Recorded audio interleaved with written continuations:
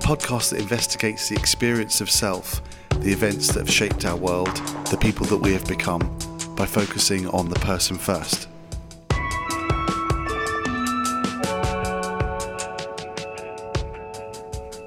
So, Vian, what's your earliest memory of somebody who was good at life? It's got to be my mum. My parents emigrated to the UK in 1979 from Iraq, both qualified doctors.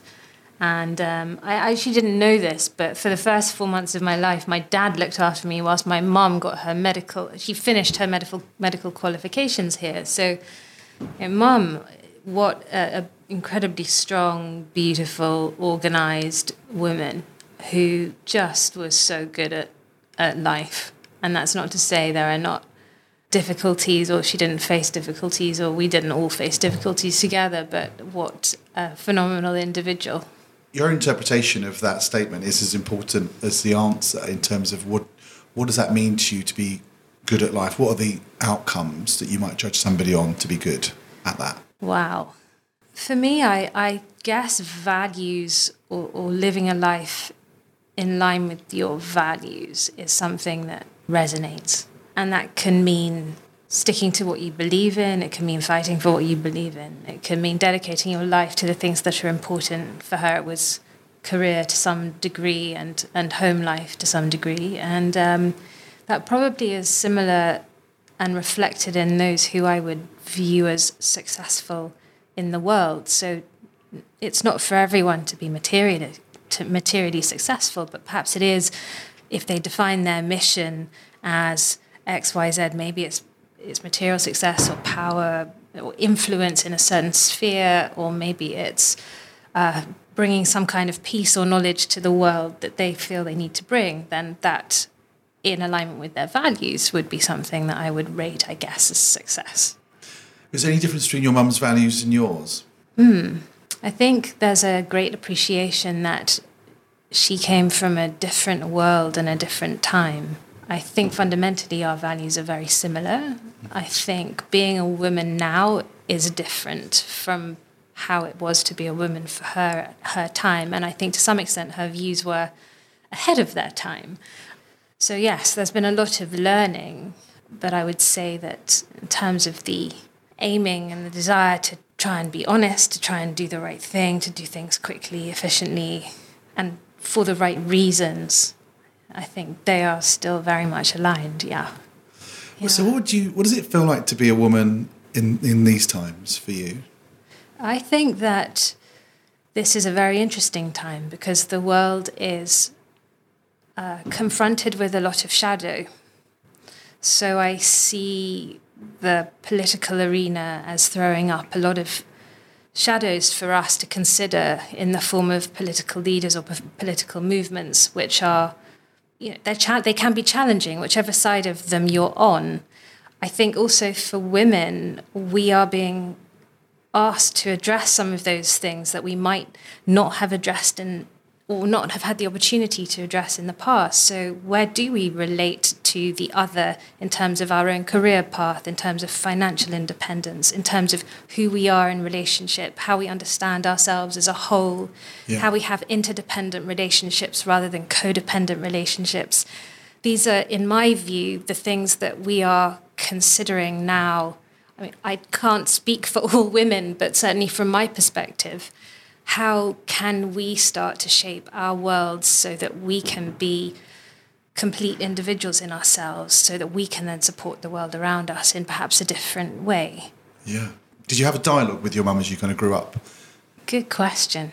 Yes, there's always been a dialogue, strained at times, especially my epiphany really came not that long ago, 10 years ago maybe, when I started to look a little bit more within myself. And that's when I started to understand that it was nature that was a big driving force for me, and that emotional connection that we can have with nature that really brings something that's bigger than all of us to life.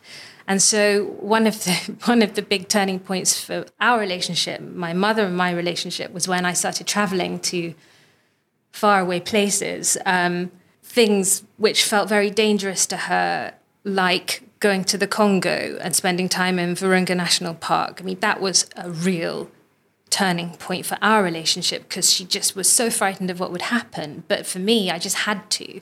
So there was tension and strain there.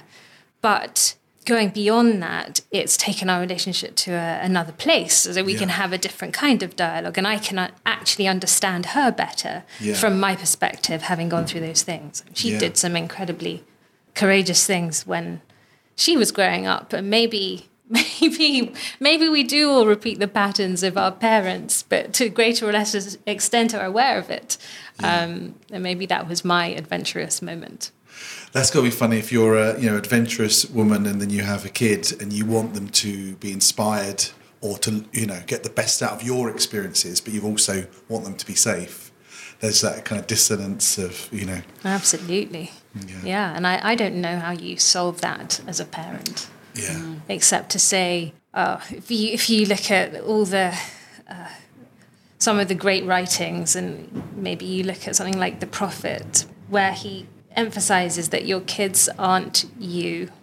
You just have given them flight and they need to be themselves. And that's probably a very difficult thing to do. A difficult thing to do in relationship is not to change the other that you actually fell in love with because of who they were. And then to then try and start changing them, well, then what do you have left of what you fell in love with? It's a weird paradox. Yeah.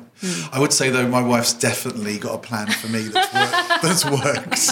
I'm much happier with who she wanted me to become. I've kind of co-opted that now. Yeah. I'm going to thank her for that long term. It's taken many years to get there. But well, she must have had a very... I don't know how she did it, but it would be great to know. Exactly. I think you can trial it. Yeah. I don't think she put too much stake in it actually coming off, but it has, gradually had an effect, which is good. But they say in an individual, in a partner, you kind of look for the things that are your deficit. Absolutely. And maybe that's true. I guess we have to be aware of what we're attracting in another. And you've got to work out if it's a trap or if it's good for you. I like that. It's like Star Wars. It's a trap. It could be one or the other. Well, it's good or bad. Yeah. I mean, I think most things are. You've got to work it out. Yeah. Is it a trap or is it going to be good? How many traps have you fallen into? Not relationship-wise, but just in your life. How many times have you had the rug pulled? And what have you also learned from that? I think I've been relatively trip-up free in most ways. Let me put it this way. Our best learnings are from the mistakes that we make. In fact, maybe we have to make those mistakes in order to grow and learn. Yeah. As long as we understand that we can grow and learn from those things. And that's where, as we were speaking a little bit about before, if we understand that life is cyclical, like nature is cyclical, there will be ups, there will be downs, but you go through those things to the other side, and there will be another day, there will be another sunrise, there will be another trick, trap, opportunity, whatever it is, then just like some of the indigenous people I had time to spend with on these travels, we start to understand that, maybe the traps are part of the process. Yeah. And we can't just always be on this straight up, smooth, linear path that isn't what nature is or what life is. It has to evolve, and there'll be good times and ups and downs, and it's the cycle of who you are. So that sounds like you understand like the evolution of life. That's a very big thing to say. You definitely have got that seems to be quite wise in terms of understanding how we're programmed to look for certain things that give us kind of short-term pleasure and all the rest of it. We've got this, my favourite word at the moment is human scale. There's a human scale to our decision-making, whereas a lot of what you're involved in is way beyond human scale, into like 500 years, 1,000-year planning, things like that, right? In terms of the preservation and conservation and It's been a journey for me, and by no means am I very far along it. But what I observe is that for me, there is meaning in being part of a really long-term legacy. So I started by falling in love with an environment. So I happened to be in Kenya, and I fell in love with just the beauty of the landscape because it is so unbelievably beautiful. I remember a moment where I came face to face with a baby cheetah, and it was so exquisitely beautiful that I just reflected that everything that we try and create around us, buildings, the beauty industry, the fashion industry, which was a part of my life when I first began in PR, luxury goods, the whole thing.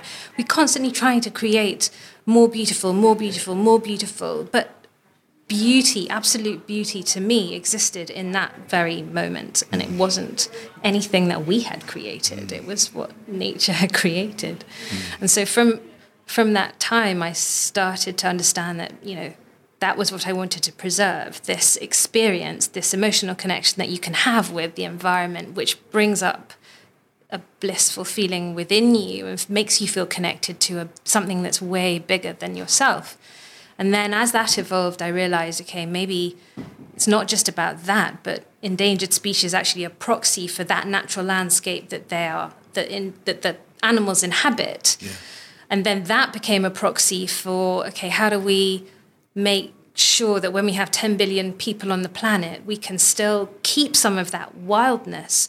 And then that became a proxy for, okay, we have to preserve wildness because we need some ground cover, some tree cover, some water in the earth. And if we don't preserve it, then we won't have any of that. So then that moved into, okay, well, do we have to plant trees? Do we have to preserve the Amazon? Do we have to make sure that the trees are there to preserve the water? So the whole thing is part of this big system. And for me, it was a journey to understand that this is a big, big system, and probably Earth is just one part of it too.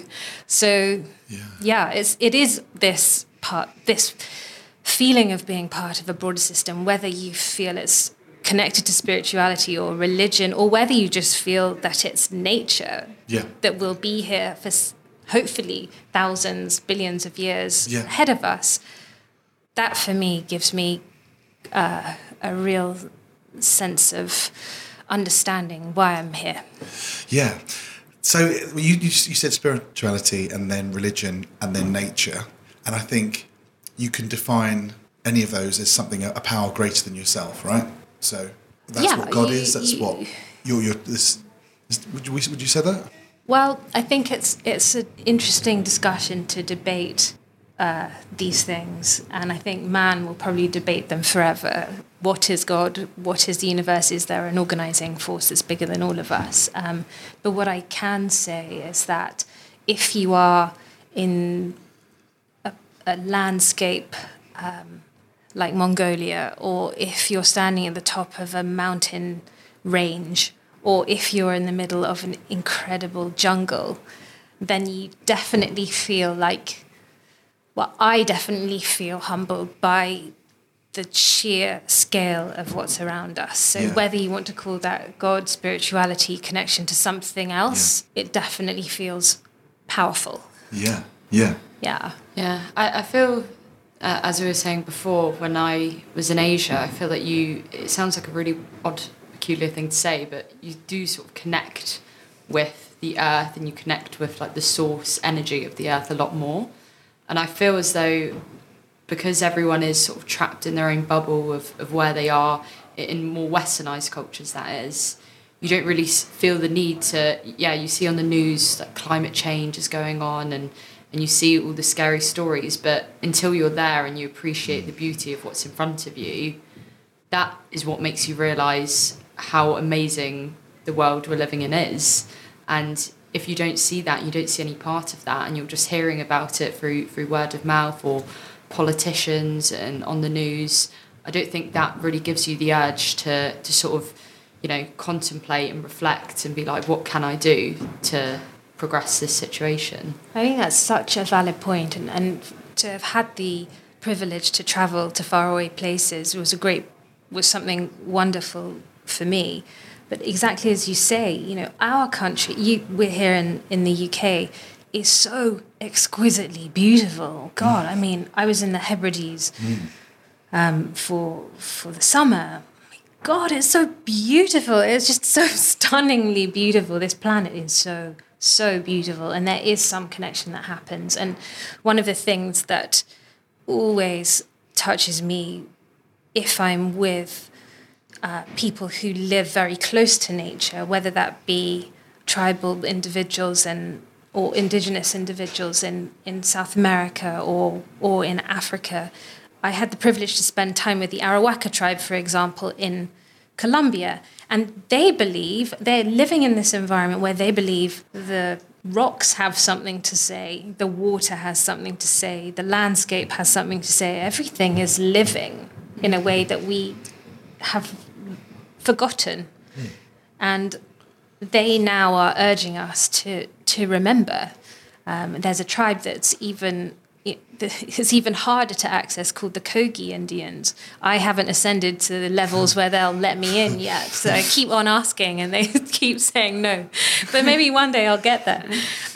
But they say to us, they think of themselves as elder brother, and they're looking at us and they're earth keepers, and they call us younger brother. And the only reason they want to talk to us, they have no desire to live like us, the only reason they want to talk to us is because we're screwing up the world, and they can see it because they're there in the Sierra Nevada. They're seeing it change, and they can tell us. But we are basically staring into our phones most of the time, all day. Yeah. We're living a virtual life, and that's true. Yeah, that's very distracting, and I think it's distracting. It's there to distract us if we don't make sure that we keep on remembering there's something else. Yeah. Who do you think we're serving them? It feels like we're not serving ourselves, but by staring into our phones and buying into the life that's kind of offered to people, especially the totem of what success is, it feels like it's like a carrot rope. You know what I mean? Like, and you came from that carrot rope background. You could say, in a way. I absolutely did, and I'm so glad that I saw it. Spending several years in the world of luxury goods and high fashion and understanding what that is, and it's fascinating. It's alchemical. I saw a YouTube video and I was basically almost in tears. You start off by talking about how it costs £3 to make. We talked about Chanel in the office. Yeah. I told the guys about this. Very small amount to make it, and you said, "What are we buying? What's the differential we're actually buying there? And who's it serve? Who's it actually for?" Sorry, I joked that one. It's fascinating, isn't it? It is. What is driving our decisions around that, and that's partly where the research around why people are buying illegal wildlife products like rhino horn comes from. So there are some studies which have looked at this and said that rhino horn is now was on the market for $60,000 a kilo, and what is that about? It's very interesting. There are so many ways of looking at that, and it's very hard to judge it because honestly, I couldn't tell you the source of everything that I buy or take. I really couldn't. I couldn't tell you. Well, I know that various parts of this iPhone come from challenging places, including the Congo. If you really want to look at where things are coming from and what the supply chains that we're part of and that we're fueling are coming from, then I think we're all going to have a rude awakening. Yeah. Can I just also drop in conflict minerals? Anyone listening, Google conflict minerals and prepare to have your mind blown when you realise there's blood on the hands of a lot of these minerals. We're partisan. It's really, really challenging, and I think that the only way to get to the bottom of this is for us to have an awareness of what we're doing, and that's where something like the investment industry could be so powerful, because if investors understood, and I'm not talking investors as in put people on a pedestal, put people in a room who are professionals. I'm saying everyone who works is contributing to a pension fund. Whether we might not be very close to that, but we are, whether you're in the private sector or the public sector. And there's no reason why we shouldn't be understanding where our money is being allocated. So if we aren't comfortable with conflict minerals, then maybe we could say something by moving the capital. Yeah. And I think that reallocation of capital could be an extremely powerful way of reorganizing things. Yeah. But it's a journey. Yeah. And there's a lot of information. And where do we start? This is literally the weeks and the days that we're experiencing right now is all about data and its validity, its truth. It must be incredibly confusing. What's it like from your side, Nadia, as a younger person, having graduated, coming into the working world now and you're working directly with some of these large companies from a recruitment perspective, but how do you disseminate truth? How do you get your news? I don't know. I think at the moment, I do think sort of my generation are a lot more sort of focused on climate change and investing in towards something that matters. And I think they do see a bit more clarity when it comes to all the sort of social and environmental issues that are beginning to arise. But at the same time, you get the other side of that, and you do get the individuals that only care about making money and they don't care how they do it. That is what it's about. And I think for me, I hope, I really do hope there will be that sort of higher lean towards sort of ESG investing and sort of taking away the sort of greenwashing aspect of it, and to actually make those smart investments that might be able to make a difference to our planet, essentially. But I do hope that, you know, someone from my age group or anyone that's, you know, 25, 30 plus will actually begin to look at these issues and try and sort of change the environment that we're in, because I think at the moment I'm trying to look at it in a positive manner to hope for the best, and hopefully that will drive change. So I think things are getting better, but obviously we have to make that shift first. Why? Can I ask, this is a really difficult question to answer, but what do you think is endemic to human beings that as soon as a new technology comes out, it's exploited? It feels like you look at Industrial Revolution to now, and you can see what's happened with data, with Facebook. It always feels like whoever are at the frontier of using a certain technology, it always gets exploited in some way, and then there's reparations afterwards. You know what I mean? Like, it could be they don't look at a chemical that workers are using. It could be, not asbestos particularly, but, you know, anything like that. Yeah. It's normally the people who have the money can then use that technology, and the first iteration of it is the worst one, and the second one. So like hacking, when people hack into your phones and get personal details, things like that. Exactly. You could look at that and see how that was misused before it was understood by, you know, the courts and things like that, or the wider people. It was abused. You could look at, people might look on these days of, why did anyone ever sign up to Facebook? Like, what was the motivation there? We are a phenomenally successful species, and we evolve. I mean, we'll use what we can to get ahead, and I think we need to understand that about ourselves. And it's hard to know always if a motivation is good or bad. I wonder if it's this relentless drive for progress, this relentless drive for space in a world where we're becoming more and more crowded. Often, you know, even in our friends, the traits that are the most brilliant about them in excess become the things that are destructive. So this is part of the human the balance, the human problem, right? Perhaps, yeah. I remember watching Jurassic Park, and do you remember Dr. Ian Malcolm, played by Jeff Goldblum, said, and I'm paraphrasing, you were so obsessed with what you could do, you didn't stop to think if you should. Yeah. And that was the first time my young brain, like, it must have been, you know, mid-teens or something, I was just like, oh yeah, that's interesting. Yeah, we do seem to be endlessly, and I think it would have been Dolly the sheep would have been around the same time or something like that, maybe early 90s, I can't remember. And it was like this, oh, look at the GM products. And obviously Genetically Modified does some great stuff as well. There's also this other view of it. It's way too complex. That's nothing about human beings. We're looking for apples or oranges when it's like, it's not as simple as that, is it? Yeah, absolutely. And it comes back to this idea that things are not linear, and there is shadow and there is light, and you don't have light without shadow, and vice versa. Yeah. So I think we're always going to grapple with this. Yeah. In your life, has quick segue, has happiness and then success, however we view that, has happiness and success been congruent or reflecting? Have they been separate or separated sometimes? I think it took a long time to understand for me what was happy and what was going to make me happy. And I finally realised that it wasn't necessarily what people set up for me as a construct. Do this and you'll be happy. Can I ask at that point who?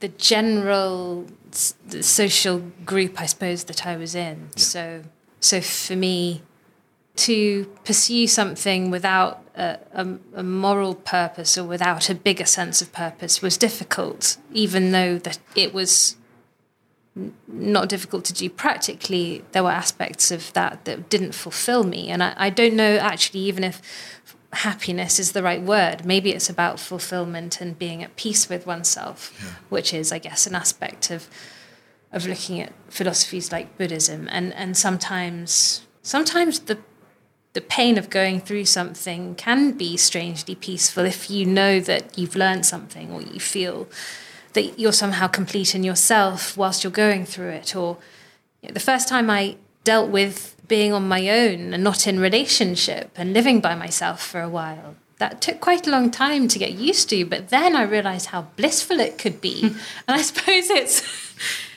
Whereas, if society always wants you to be in a relationship and then is asking when you're going to progress in that relationship, but actually you're saying, well, hang on, actually there's something really beautiful about discovering where the completeness in me is, and I don't have to look outside. And I say this, by the way, from a position of such privilege. I mean, really, I couldn't ask for a more beautiful life, more wonderful people around me, really. These are the lessons I learned about myself and enabled me to, I hope, contribute more to others' lives. But it is, as much as you've got around you, it doesn't necessarily matter. It is how you feel. There's a lot of people, and we actually look at some of those people who are held up in society as of having made it and being at the top of their game, and then they kill themselves, And this has happened so much. It feels like in the last 2 years, so many people that I've looked at and admired and thought had success and were some of the good guys who were successful still weren't at peace and didn't have that sense of calm. They were trying to solve, I guess, their happiness with external means through, it could be anything from drink, drugs or whatever. And eventually that's too much on that day for them, sadly, and that's what happens. But I think that's a really important thing about how you actually felt, regardless of what you have around you. Was there anything, did you discover any kind of teachings or mantras or any kind of writing that gave you, just immediately gave you a different perspective? Sure. A big path for me in helping to unite what I was feeling, whether that be emotionally or spiritually or physically, was yoga. And that was a path I started when I was going through some really difficult times in relationship 10 years ago. And I remember just walking past a Bikram yoga studio, and I thought I should probably go in because I heard that's the hot one. Really hot, hardcore. So I thought, I'm just going to try it. So, but that's where I didn't stick with Bikram, but what I did do was start a beautiful path of yoga through all sorts of different forms of yoga. It took me to many different countries. It took me to many different teachings, many different teachers. But the beauty of the practice was always like a language that you could come back to wherever you are. Yeah. And the incredible thing about yoga, and this seems so trite to say, but it really does make you address your physical self and link it with your emotional self or your feelings, whatever you want to call it. And you start to understand that you can come back into yourself and into your center, and that you are a physical being, you have a body, and you don't have to cut that off from your mind, and you don't have to cut that off from your heart. Actually, you can unite it all. And that, for me, helped to bring back this sense of, I'm an entity here, I'm a complete individual, and I can look inside, and that's where I'm going to find resources rather than outside myself. That has been a beautiful path all the way through. Then I discovered nature in its most glorious forms around the world, and then I worked with an incredible teacher called Wendy Mandy, who shared some of the traditional teachings, the shamanic teachings of the indigenous people around the world with me, and increasingly started to understand that there are different perspectives on life that we can remember from very, very ancient teachings and are encouraged to remember. So this feeling that it doesn't always have to be growth linear. It doesn't have to be that way. That's not actually how we need to look at the world. That's not how nature is. It's cycles. We go in cycles. There are times when it's all about rebirth, and there are times when it's all about shadow, and then there are times when it's all about bliss and joy and going on journeys, and then there are times for seeing the eagle-eye view. And you go around again, and then suddenly you think you've learnt, and then, there's another cycle to do, and you just keep on going. Yeah. But knowing that's how it can be, and that's how other people experience life from different perspectives, I think is something that I've learned much more about over the last 10 years. Do you think we should have philosophers as CEOs? Good question. At least maybe like a second in command, someone like a chief of staff whose job is literally just to bring about the teachings of philosophy. And it could be of the world. It could be somebody like yourself who's travelled the world and can tell you how other tribes think on problems and things like that. It doesn't have to be just a pure study of Eastern or Western philosophy. What do you think? Do you think that would make people better owners of businesses? What do you think? Yeah. You think, yes. I Googled it, and I found that Alain de Botton wrote an article for the FT about 5 years ago, literally making this case. Oh, really? And I was like, nobody has ever said that to me. I've never read it anywhere. He's obviously going on about it, and because I think he's fantastic. The School of Life is a great YouTube channel as well. It's worth checking out.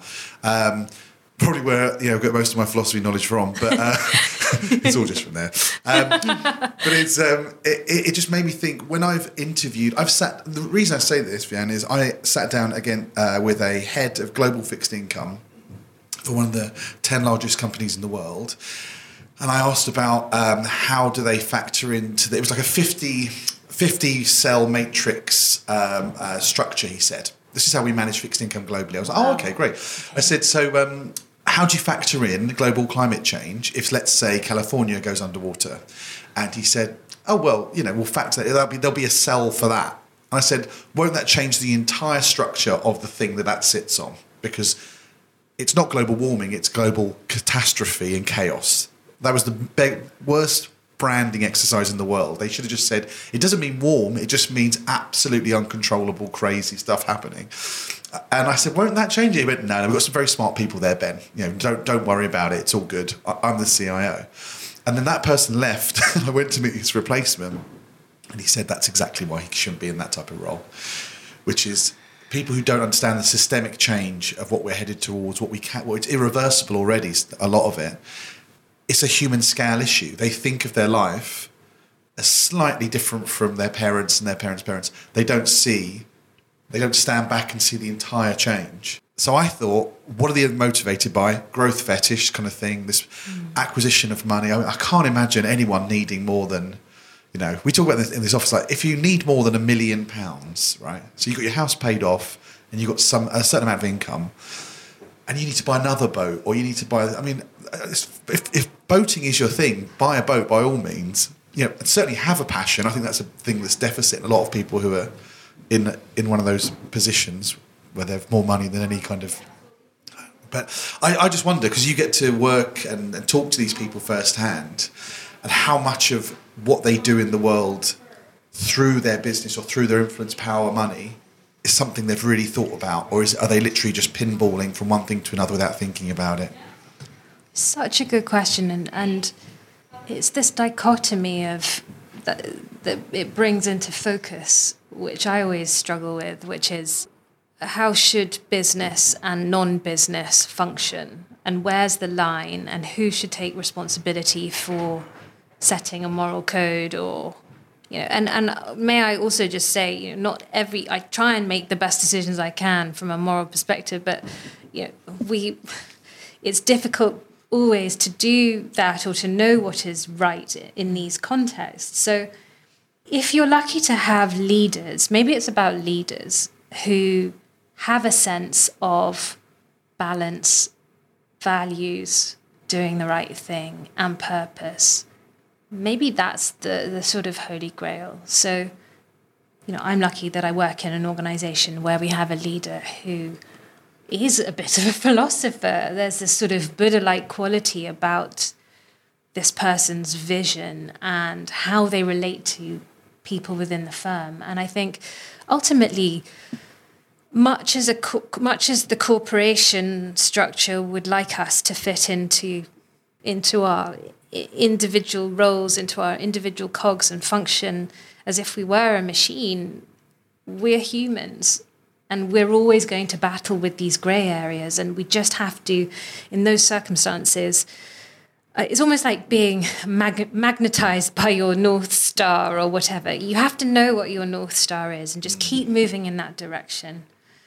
And with the whole money piece, how much is enough? This is an interesting question because for some people, acquisition is very important. For others, for me, what's important to me is that I want to start a philanthropic foundation where I know exactly where the money's going and I want it to plant trees. But that's just my view on the world. I mean, I don't want a big diamond engagement ring because I don't really see what purpose that's going to serve. I'd rather just give that money to the tree fund. Or, my partner's 13-year-old daughter said this year she doesn't want a birthday present. She wants to give it to an Amazonian charity to plant trees herself. So I guess it's whatever you think is going to be meaningful in the world. Yeah. And I think we should have a hard stop on judgment of what those people want, because I would want someone leading my company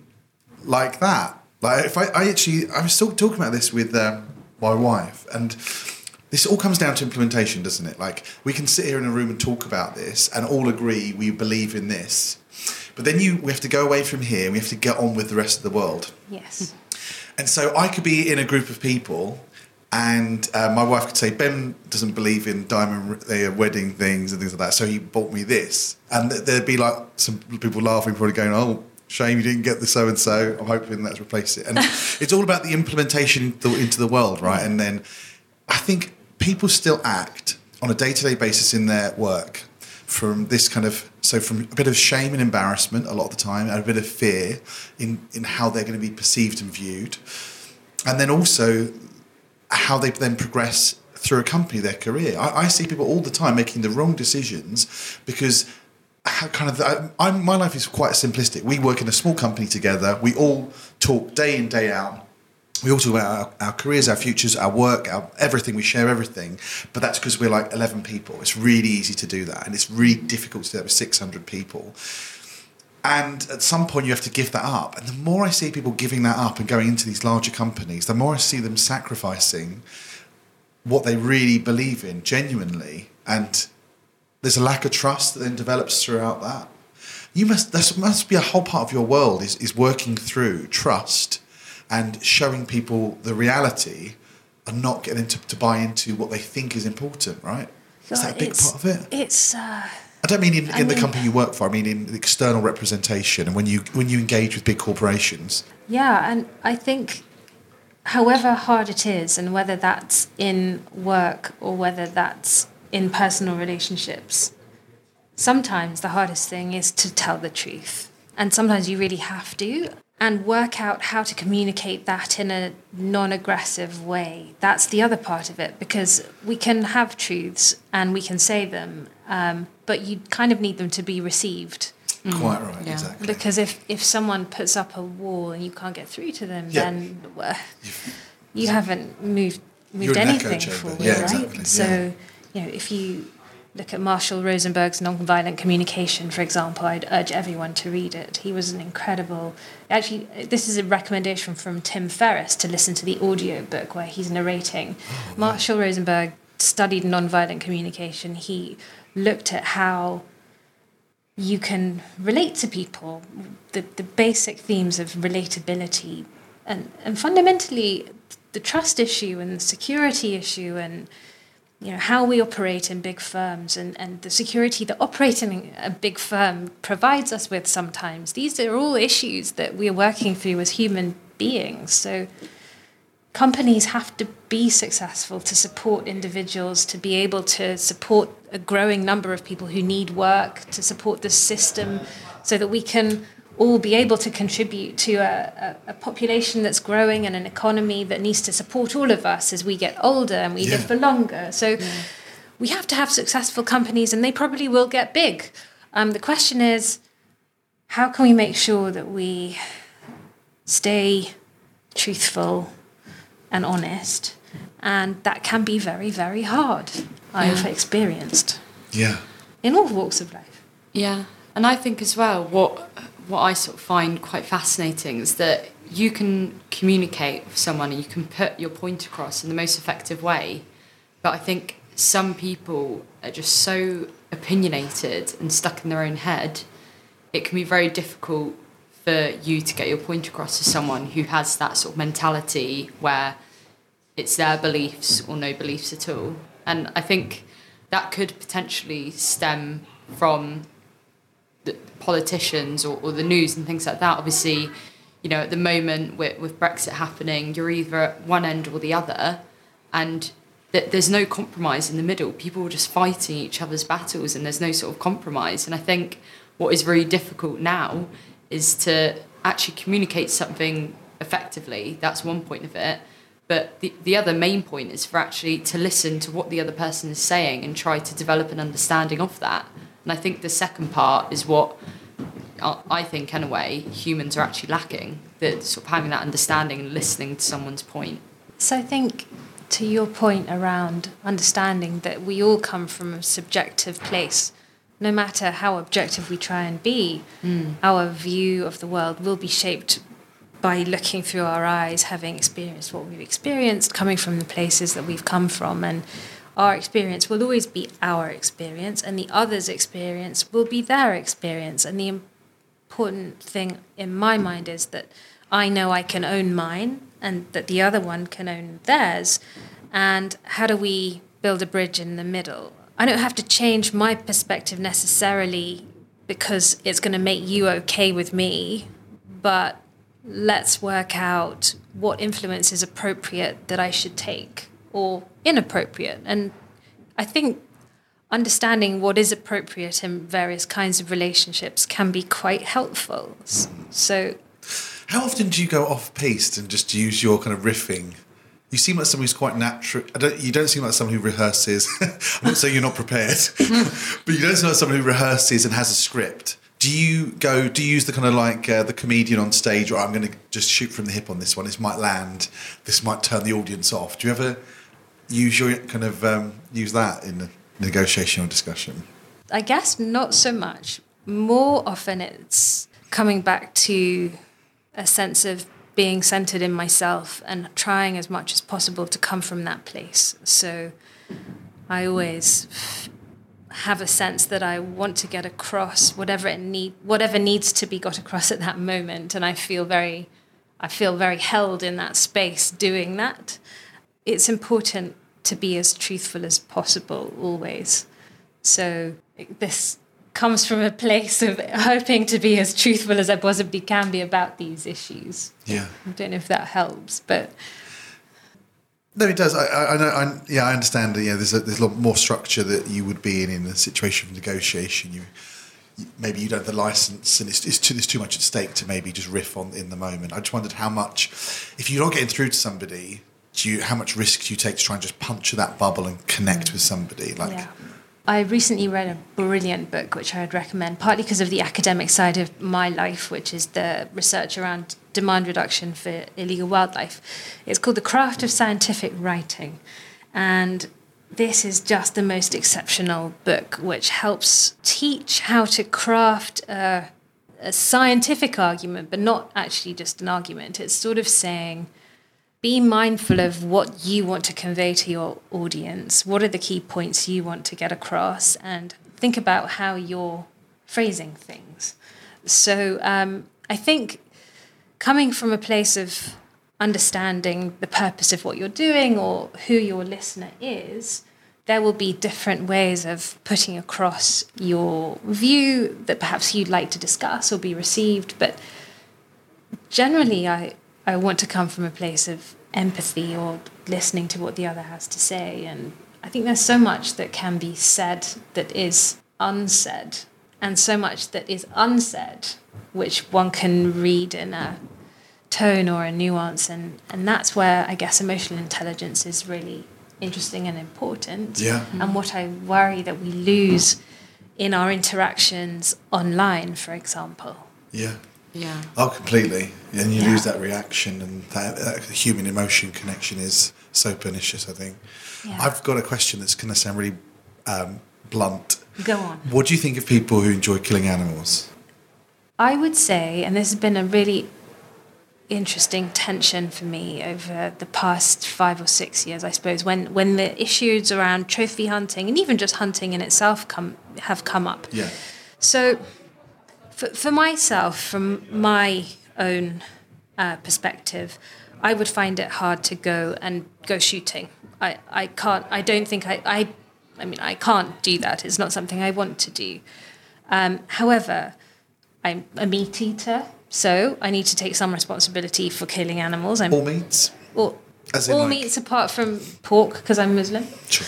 But I've also seen, for example, the trip that I just did to Scotland. I understand that as part of the land use, hunting, grouse hunting, sure. stag hunting is part of how that land of it, is maintained. I also understand the arguments around trophy hunting. I don't understand the psyche of someone who kills themselves, but as a meat eater, I see so many grey areas there that it's very difficult. I live in that constant contradiction of 1 week we're fully vegetarian, and I'm like, why on earth does anyone eat a cooked carcass?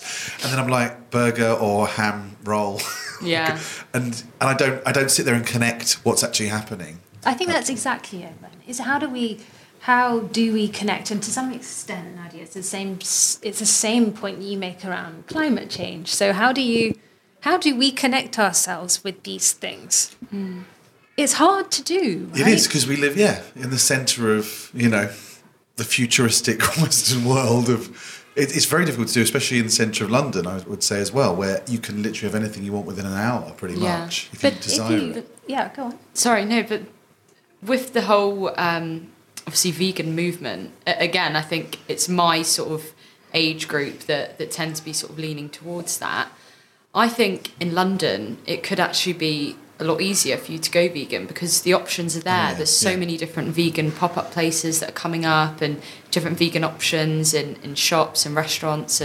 But when you go to a more sort of secluded area in the country, and even there's a massive sort of socioeconomic difference between that as well. It's so much cheaper to buy a pack of chicken nuggets, for example, compared to organic buying food. 6 different types of vegetables, lentils, pulses.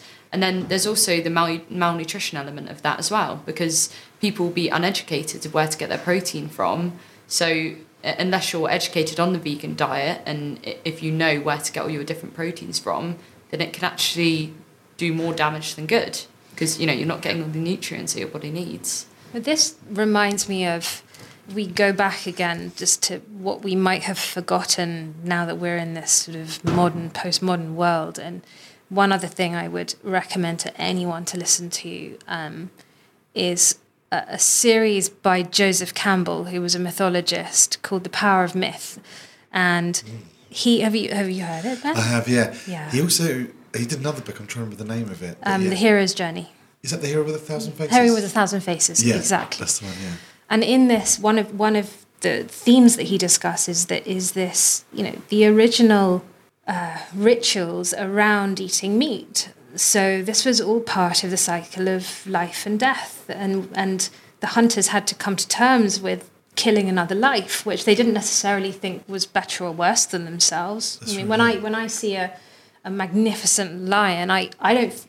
How can I possibly think I am a better creature than that? I mean, I can't. I don't. We're equals, if not, things superior to me. But the point being that they had to somehow rationalize the killing of these animals, and what they did was performed a ritual. So when you killed the animal, you gave its blood to the earth so that it would grow again, as if like a plant. You thank the creature, you thank the soul of the creature, you thank the earth for providing this nourishment to you. You pour the blood on the earth, it grows again, it's a gift to the earth, and then you're connected to the cycle of your environment. And for me, that was so powerful. Yeah. And it's all this sense of, okay, it's so hard for me to understand what my impact on my environment is. I know I need to reduce my carbon footprint, but what to? And how, where's the information coming from around that? So, yeah, from the meat-eating question, again, it's all part of this cycle of how we connect to our environment and how we're accountable to the rest of our community and our environment. Yeah, that's definitely changed, I think, in public perception over the years of the company selling the goods, the person buying the goods, the money that's derived from that, and the kind of the relationship we all have. It feels very separated. It's historically felt very separated. Well, we're doing this, and you're the suckers buying it. It's like people throwing away those old CFC cartons. Right. It's like, how on earth did anyone ever say to McDonald's or any of those companies, that's fine for you to sell it in that? And it's got to come, that idea of like them being separated when it's the whole world that's being fucked up by everyone's relationship together, but not being aware they are connected. Do you think it's going in the right direction generally? Can you see things changing and more connections being made and more responsibility being taken? The thing that comes to mind immediately is looking at the very heart of it, being the relationships that we have perhaps with our significant others or our immediate communities. So the more I think we move down this road where you're meant to be in a particular structure of relationship where the other is meant to be everything to you. Esther Perel says we're in this situation where your significant other is meant to perform all of the duties that the tribe previously performed. So they're supposed to act with the same advice as your grandmother might. They're supposed to be your best friend. They're supposed to be your lover. They're supposed to be your confidant. They're supposed to be all with, how much time do we have to do this in the day? Maybe an hour, 15 minutes at the start of the day and 45 minutes at the end. Yeah. So this idea that how we are in community probably does, or how we are with our significant other and the sorts of relationships that we have there and what we're expecting of each other and taking responsibility for ourselves as individuals actually is as important in connecting to our community and all of the connections that spiral on from that or out from that as the really, really big piece. So I guess what I'm saying is let's start by looking at ourselves and how we are in relation to ourselves, and then how we relate to our other, and then how we relate to community, and then how we relate hopefully to the outside world will potentially be affected. Yeah, I think that's a good plan. Yeah. I mean, I remember asking my CEO, how does he deal with everything around him and all the people who are asking him to do things? And he said, look, just do what I can do with those who are around me in my immediate circle. Yeah. And I give what I can give, whether that's time or advice or a joke or a smile or whatever it is in my immediate circle. And then I just have to trust that it will ripple out. Yeah. We've got to change ourselves inside. Yeah. One by one. Yeah. And I think that's it. I think that is the sort of grassroots stage for change, just sort of taking small steps and, using a reusable coffee cup rather than a paper coffee cup, or a glass container rather than a plastic, and just making small changes. And that in turn will obviously see the more sort of unreusable materials that will deteriorate within the need in the market. So I think once we start generating small steps to make change, obviously then the bigger players will respond to that because they're seeing less demand for these toxic chemicals, and they'll see an increased demand for, all these reusable elements of things that we can use. And I think that's where change will be made, within the small steps that individuals contribute. Well, that's the great thing about social media is companies are hyper vigilant as to their profile. So obviously the downside of that, like with the Me Too movement, you've got, companies kind of washing themselves and saying, or greenwashing themselves for ESG and all these different kind of things.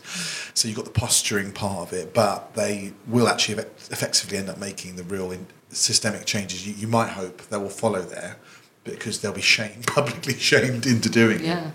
That's one of the good things about public shaming. There's lots of bad things about it as well. You kind of answered a little bit of one of my questions there, which was, is your spiritual life and your working life the same thing? Yes. That's nobody said that on this podcast. Oh, really? No one. How interesting. Everyone overlaps to a max of like 10%. That's it. Their worlds are very separate.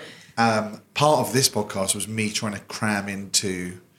I'd built a company that had a function, which was search and recruitment, and I wasn't satisfied or fulfilled. And I was like, well, I've got a platform to work from. So we keep the lights on with the main recruitment, and we try and spend as much time and effort and money on the experimental lab side of things. Amazing. Yeah. But the great thing is people like Nadia Yeah.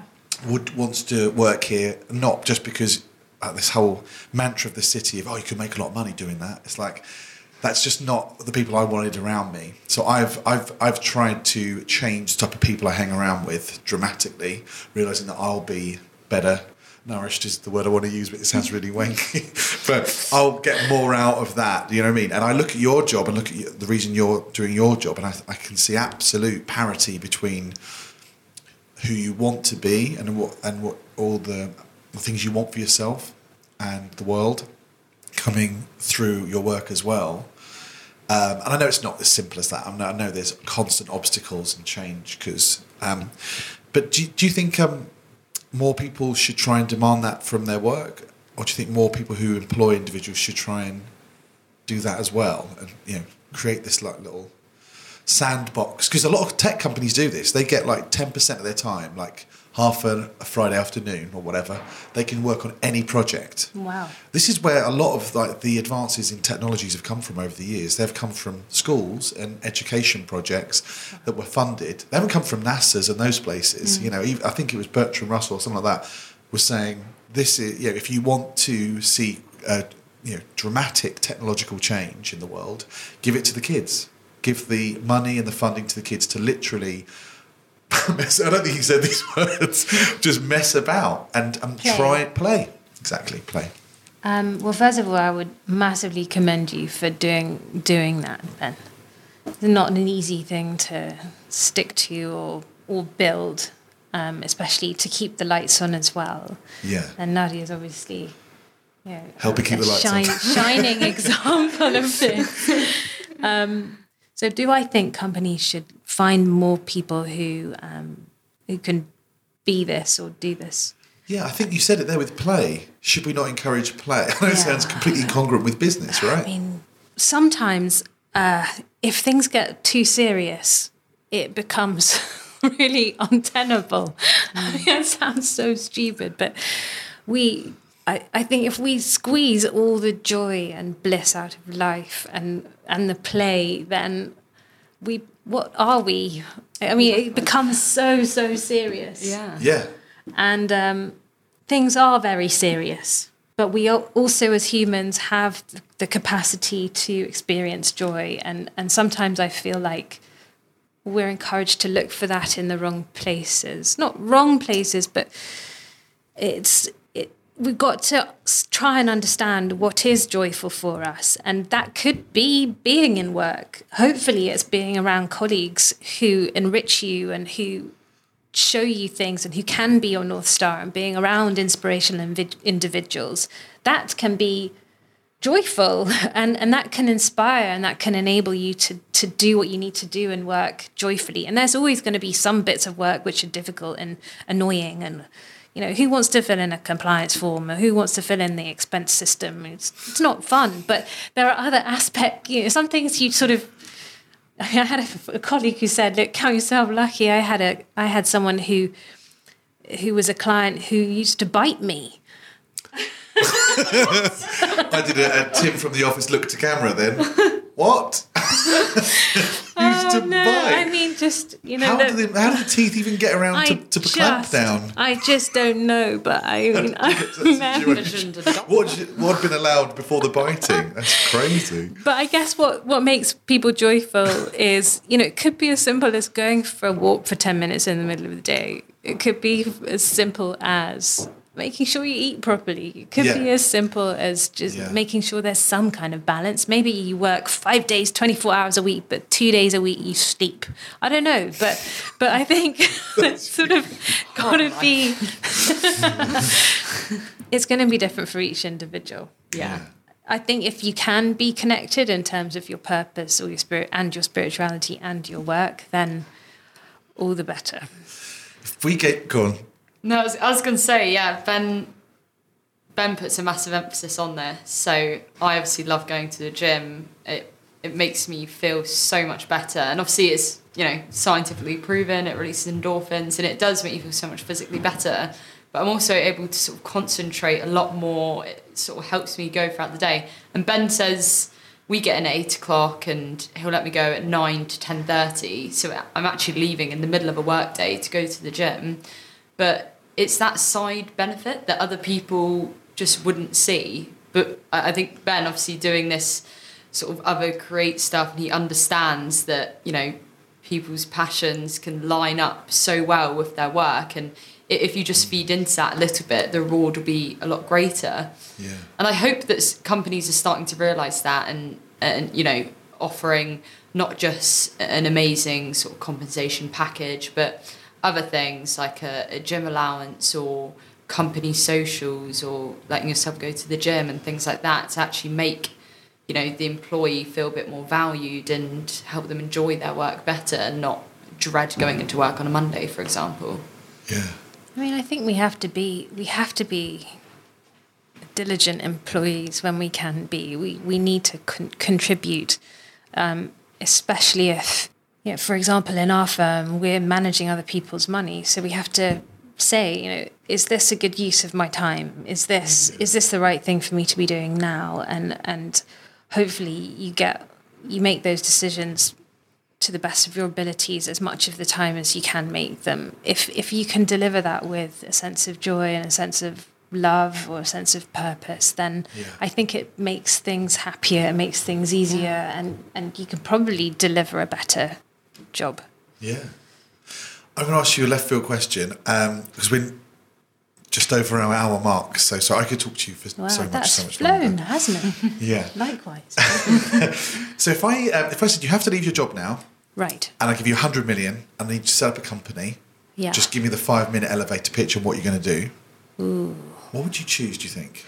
Oh, well, I'd give it to, I know what I would do. I'd augment a thing that already exists, which is a scale-up fund, which invests in basically forestry companies, which then enable more tree cover to be planted. We'd plant 1 trillion trees, and this is not my idea. This is a very inspirational person's idea. So I'd just help augment that. So we would both plant the trees, but also be able to use the forestry products to generate income and sustainable jobs for the people who are living alongside these places. So that's what I'd do. What would your job be there? What would you spend your time doing? Well, I think what I've learned, so the trip to the Congo was very important for me to understand because it catalyzed a whole series of other trips. You really have to go and...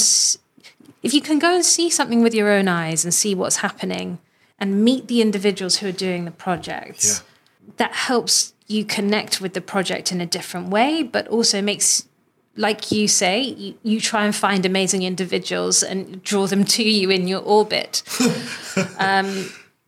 That's what I would do. Yeah. I'd go around the projects, I'd look at what was working, I'd connect with these people, I'd learn from them, and then eventually maybe I would ascend to a high enough level to be invited by the Kogi to Colombia.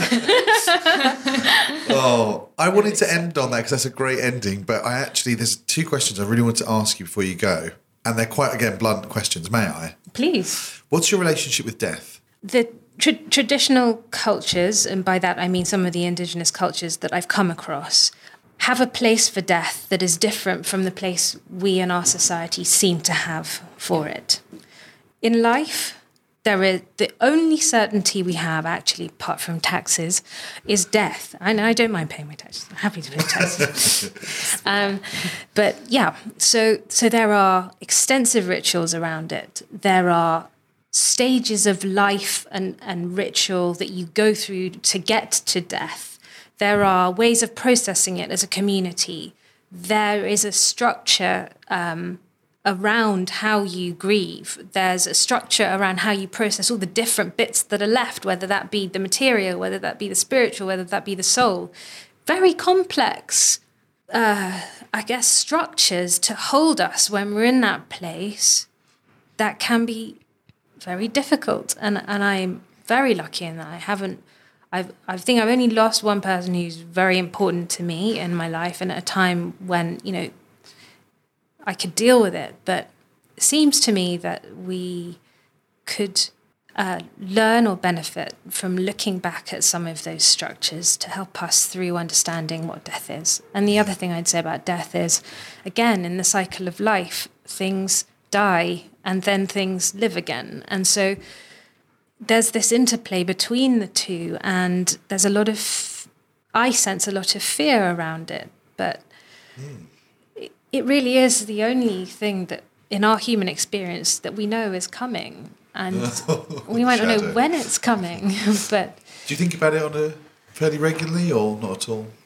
My own death, I've been through various processes where I've been encouraged to think about life from the perspective of a place where I've lived it and I'm about to die, looking back. So what's your legacy? Yeah. The Nobel Prize story about an obituary that Nobel was accidentally put out, and he wasn't a very nice guy, right? Up until that time. Yeah. And he suddenly thought, is this really what I want to be remembered for? Wow. Is this my legacy? Yeah. And so for me, it's very helpful to, where I can, understand what am I contributing in my life, so that when I get to death, have I contributed? Yeah. And I sincerely hope that I can say that I have. And this is a bit of a loaded question. Some people have pointed out to me. Do you think that human beings actually matter? Yes, I think they matter because we're part of this big system.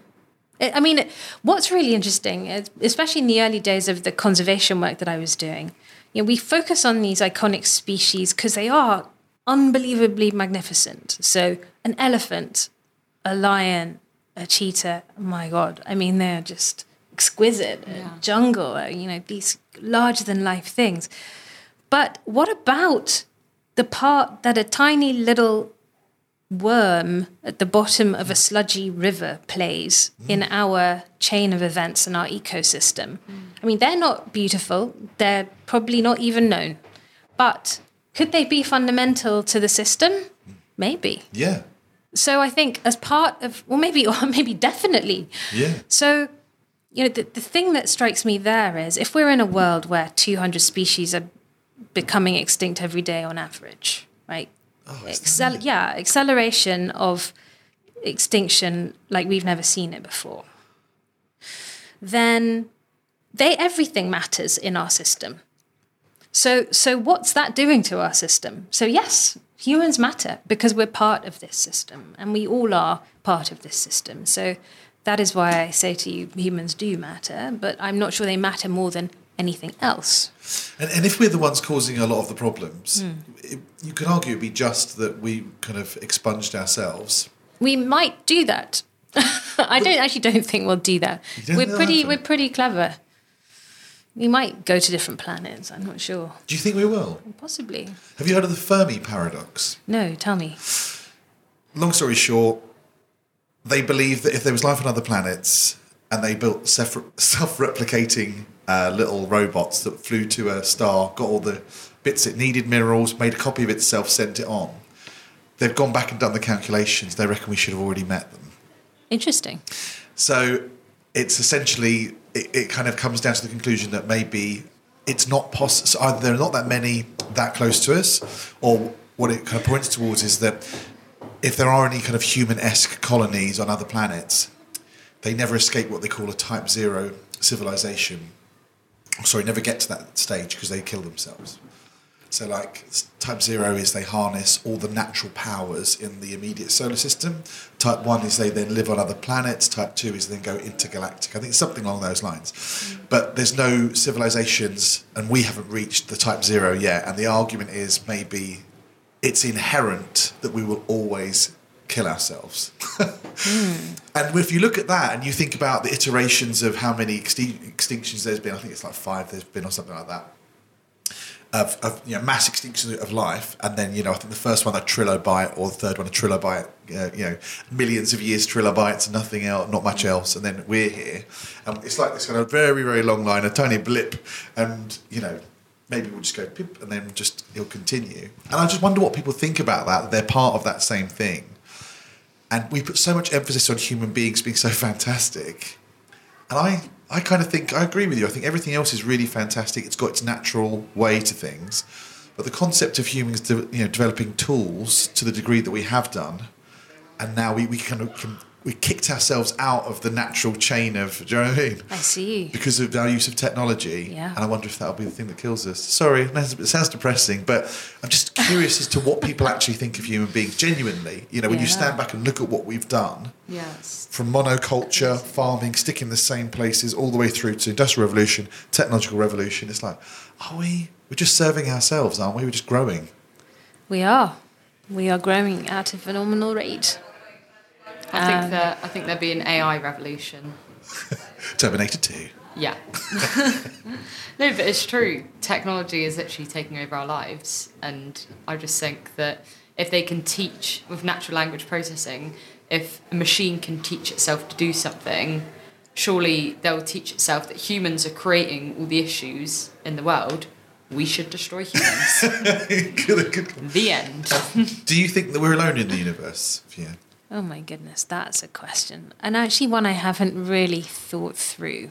Gosh, I don't know if I have an answer to that one. No. Do you? Would you be... I don't have an answer. I have an opinion. You have an opinion. What's your opinion? I think there's probably a strong chance that there's something else. I think there is. There's definitely life on... They know there's water on Mars, right? And there was cells on Mars, wasn't there? A little single cell thing or something. So yeah, there's probably something out there. What evolutionary stage it's at, I don't know. I will put the links to the Fermi paradox, put the links to your recommendations in here. Thank you. We've got a very fantastic producer who'll go through the entire podcast and scrape all the data and put it in links for us. Fantastic. So that's all done. Thank you. I could talk to you so much more, and I hope you'll come back maybe in series 3 or something if it does well. So kind. A real privilege to talk to you both. Yeah, thank you so much. Thank you. Thank you so much. Yeah.